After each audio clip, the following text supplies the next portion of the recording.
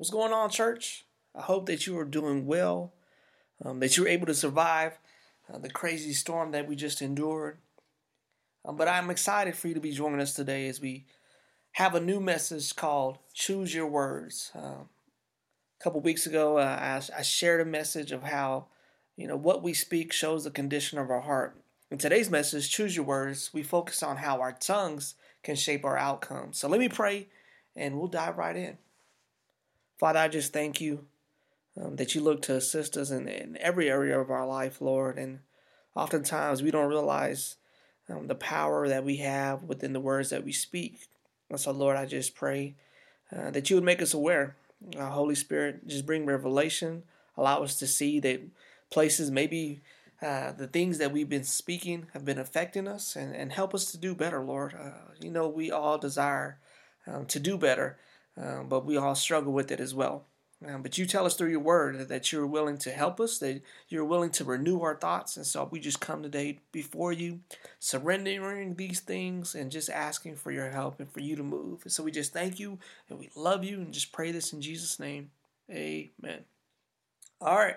Today we're going to be in James chapter 3. We're going to be reading verses 1 through 12. So if you have your Bible, pull it out. If not, man, make sure to just go back and spend some time with the Lord and just reading it and diving back in it for yourself. But we're going to go ahead and start. James chapter 3, starting at verse 1, it says this.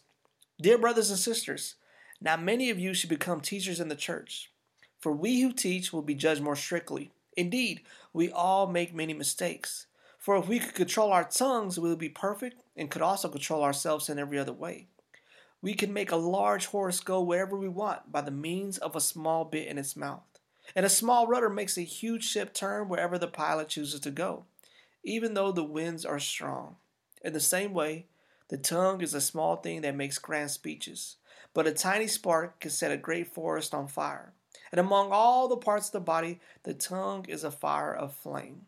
It is a whole world of wickedness, corrupting your entire body. It can set your whole life on fire. For it itself is set on fire by hell itself. People can tame all kinds of wild animals, birds, reptiles, and fish, but no one can tame the tongue. It is restless and evil, full of deadly poison. Sometimes it praises our Lord and our Father, and sometimes it curses those who have been made in the image of God. And so blessings and cursings come pouring out of the same mouth. Surely, my brothers and sisters, this isn't right. Does a spring of water bubble out of both fresh water and bitter water? Does a fig tree produce olive oils or a grapevine produce figs? No. And you can't draw fresh water from a salty spring. That's a good word right there. And it all starts with this truth right here. Being human isn't an excuse. Too many times we like to bank on that. Oh man, I'm just human. Hey, I'm a sinner. No. Look, being human isn't an excuse. In verse 1 it says, Dear brothers and sisters, not many of you should become teachers in the church, for we who teach will be judged more strictly.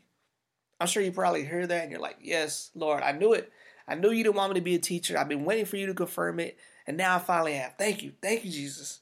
But no, we've got to slow down, okay? Because what James is saying is we need to take God seriously, okay?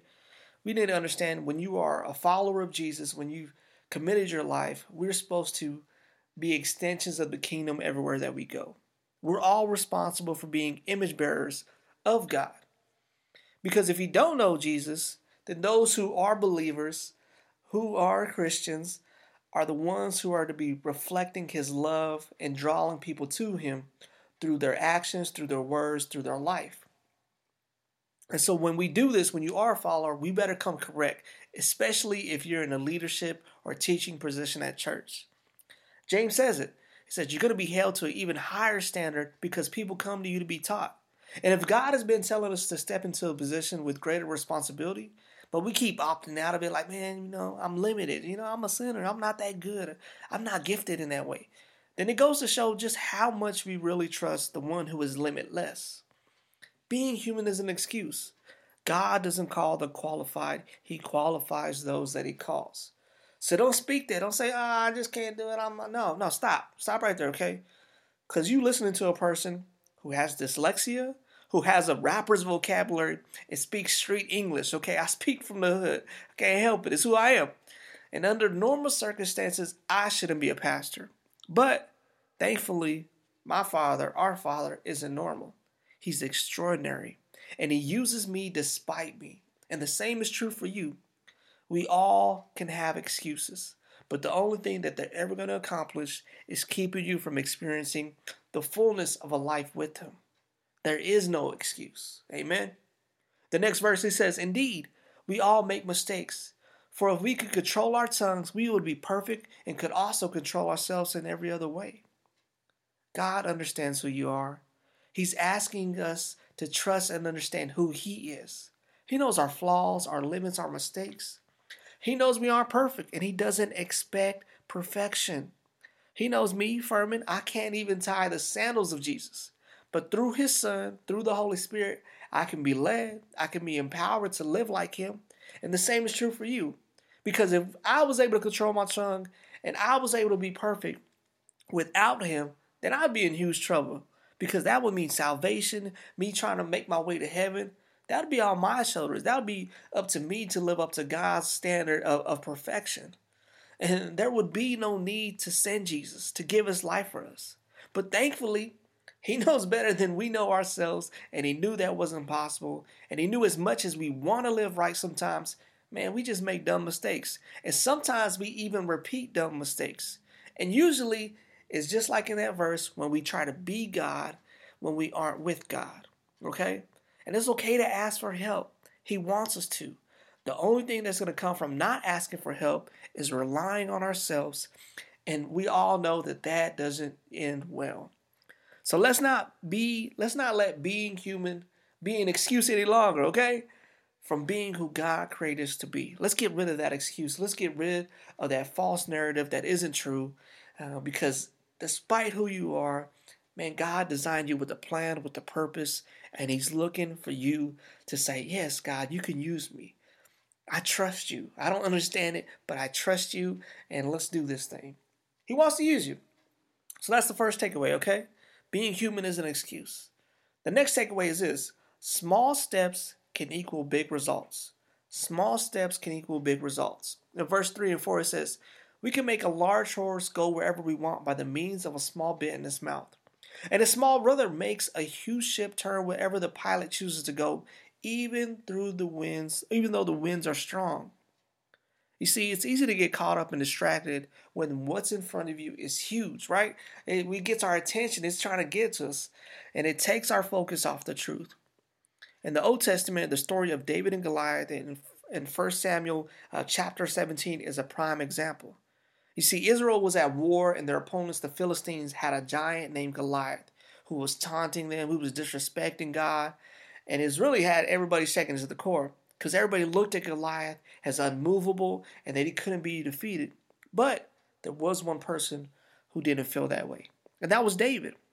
In the chapter before, we read about David, who was a young buck, okay? He's a youngster of his brothers, and often he was in the fields tending to the sheep and to the goats. But in this chapter, he was anointed to be a king one day of Israel by the prophet of Samuel. But before he would ever be crowned, God kept leading him to do little assignments. And David never complained. He just did what was required, no matter how little it was. Including this day in chapter 17, when he was instructed by his father to go and check on his brothers and take them some food. You see, David arrived and he heard the commotion of Goliath, and who had been getting everybody's attention and focus for the last 40 days. And David didn't understand how everybody was afraid and how they were going to continue to let him disrespect God. But see, David understood no matter the situation in front of him or the size of it, it's never beyond God. God has been showing up in ways before that have been preparing him for things to come. And he ends up defeating Goliath with a stone, and even then, when he defeats him, he's still not made king yet. See, James is saying, hey, before you can see a huge change, before you can see a large movement, before you can see your breakthrough, before you can see the thing that you've been really just trying to work on, it starts with doing the little things. And even when the conditions are against you, your obedience in the details is what's going to help you on the days of battle. So those times that you're praying on your knees, those times that you're reading your word, those times that you're praising, that you're worshiping, even when things are hard, man, that's what's going to get you when you have those days of battle. That's what's going to help see breakthrough in your life. That's what's going to help get you to the point Man, where you see your mind renewed and you see your actions and your thoughts changed in ways that you never could imagine. It starts with the little things. And verse 5 and 6 it says, in the same way, the tongue is a small thing that makes grand speeches, but a tiny spark can set the great forest on fire. And among all the parts of the body, the tongue is a fire of flame. It is a whole road of wickedness, corrupting your entire body. It can set your whole life on fire, for it is set on fire by hell itself. Remember, we're talking about the obedience and the details, the small things. Just because something seems insignificant or small, it doesn't mean it can have a large impact. Our tongues are instruments of life and death that we experience in this life. And husbands, you should know this firsthand if you're married. Nothing gets a husband faster in trouble with his wife than the words that he speaks. And I know this from daily experience because a small compliment can birth large gratitude. But a small insult, man, that can start World War III in the house, okay? The things we speak matter. We just read about it, how it can set your whole life on fire. And we all know that none of us want that.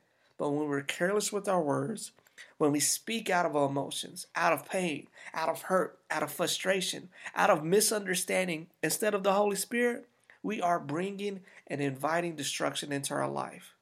Have you ever seen somebody like, oh man, I just struggle with Mondays, or maybe you're that person. You're like, man, it's just going to suck, man. They always suck. Well, I want you to understand the things that you're saying are affecting the way that you view it, okay? Because now you're going to have a negative lens to everything. So when things go opposite of what you desire, it's going to get highlighted as truth. And then you're going to be missing out on God has been working that day and how he's been moving in your life. It happens all the time. I see it all the time. But we don't have to choose that. When you speak life over your situation, you're saying, God, you still got this. Jesus, you won't let me down. I don't understand how this is going to work, but I understand and I trust that you're already at work. Church, we got to speak life in this. We got to be obedient in the details. We got to be doing the small things so we can see God do the bigger ones. Amen? So now that we understand that being human isn't an excuse, it takes the small things to see the large things happen in our life. It comes up to us. We have to choose wisely.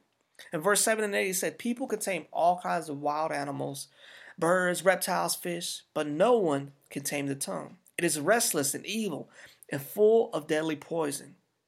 I know we all struggle with control, but we need to understand nothing ever gets out of God's control.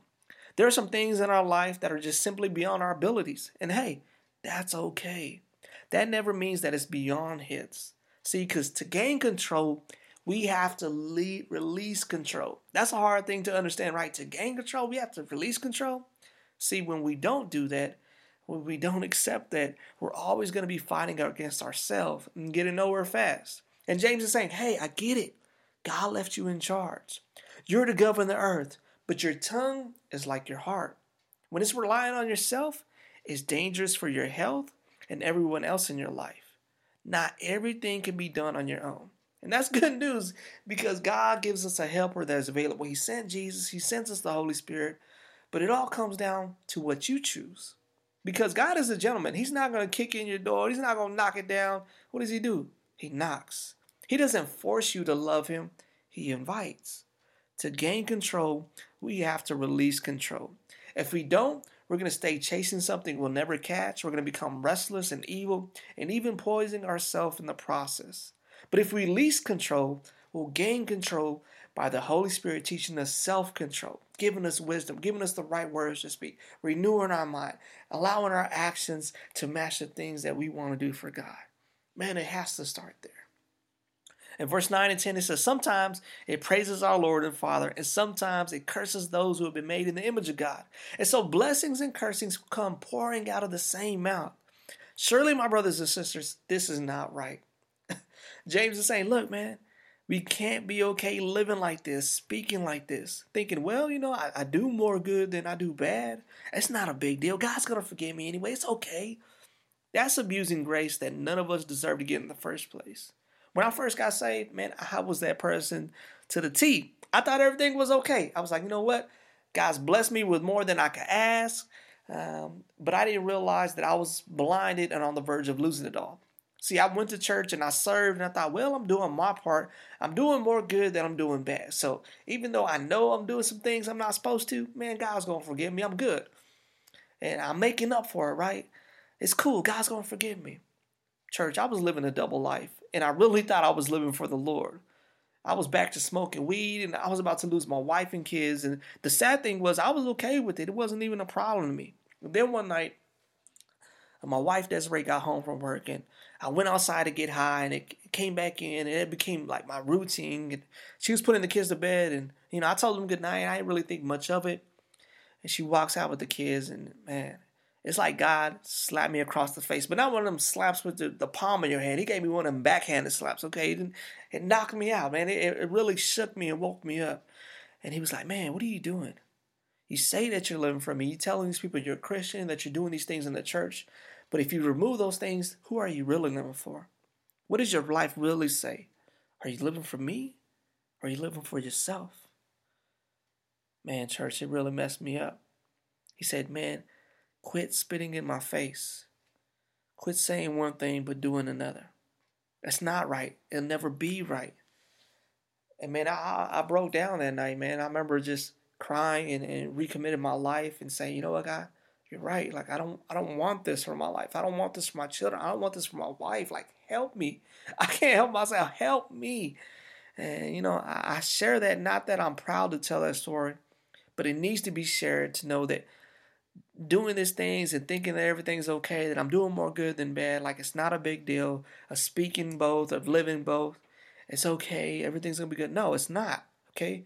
Grace is not a free forgiveness pass that we can just use and abuse how we want. It's an extension of his love that we don't deserve, but he gives us anyway. So we need to be seeking his wisdom and choosing wisely. We don't want to be like that, okay? Because it's not okay. Verse 11 and 12, he says, does a spring of water bubble out of both fresh water and bitter water? Does a fig tree produce olives or grapevine produce figs? No. And you can't draw fresh water from a salty spring. We have to quit lying to ourselves that living wrong doesn't have consequences, that the words that we speak don't have impact in the things that occur in our life. Yes, we know that there's an enemy out to get us. But often, man, he steps to the side and he just watches us make poor choice after poor choice and then try to give him the credit. Man, God, I don't understand why things are working out this way. But we're never listening to God and we're still trying to do things our way, not the way he's trying to teach us and show us. Quit giving the enemy credit. Take responsibility for your actions, for your words. If everything that we're drawing isn't fresh water from the living water of God, well, then we have to be real with ourselves and understand, that we're actually drawing from a salty spring. And God loves you. He wants to help you. He wants you to be aware. But it's not going to make the choice for you. It's up to you. We're all responsible for the choices we make. We're all responsible for our faith. We can't blame our parents, our family, our spouses, our church, our pastors when we keep making choices and speaking the very things that are harmful to us. It's on us. We have to own up to it. We have to accept it. And we have to simply do better and seek his help for it. So my challenge for all of us this week, speak life. Speak life over yourself. When those negative thoughts come, get rid of them, okay? Understand, okay, you know what? Man, that's not from God. And I'm only going to speak and stand on what God says. And the way that you learn to do that is, man, you got to spend time in his word. And you got to learn to speak those scriptures, to speak that word over yourself, over your life, over your family, over your situation. And then, man, you got to spend time praying about these things. So when the days of battles come, like we talked about, you're going to be prepared. And even when you're going through it, man, you keep praising his name, even through the storm. Like, man, God, this sucks, but you are still faithful. You're still going to make a way. You're going to do it again because I've seen you do it before. Because here's the thing, church. If you don't change your behavior, then you're actually choosing your behavior. Okay, let me say that again. If you don't change your behavior, then you're choosing your behavior. And God is saying, let me help you with that. He's asking us to stand on his truth and not on our circumstances. And it happens when we give him our heart and also speak life. So we got to be working on this, church. We got to be better at this because too many times, man, we are the devil downers when we're supposed to be the ones that are the most uplifting, that are most hopeful, that are most encouraged. And sometimes we allow ourselves to focus on the storm and forgetting that Jesus is in our boat with us.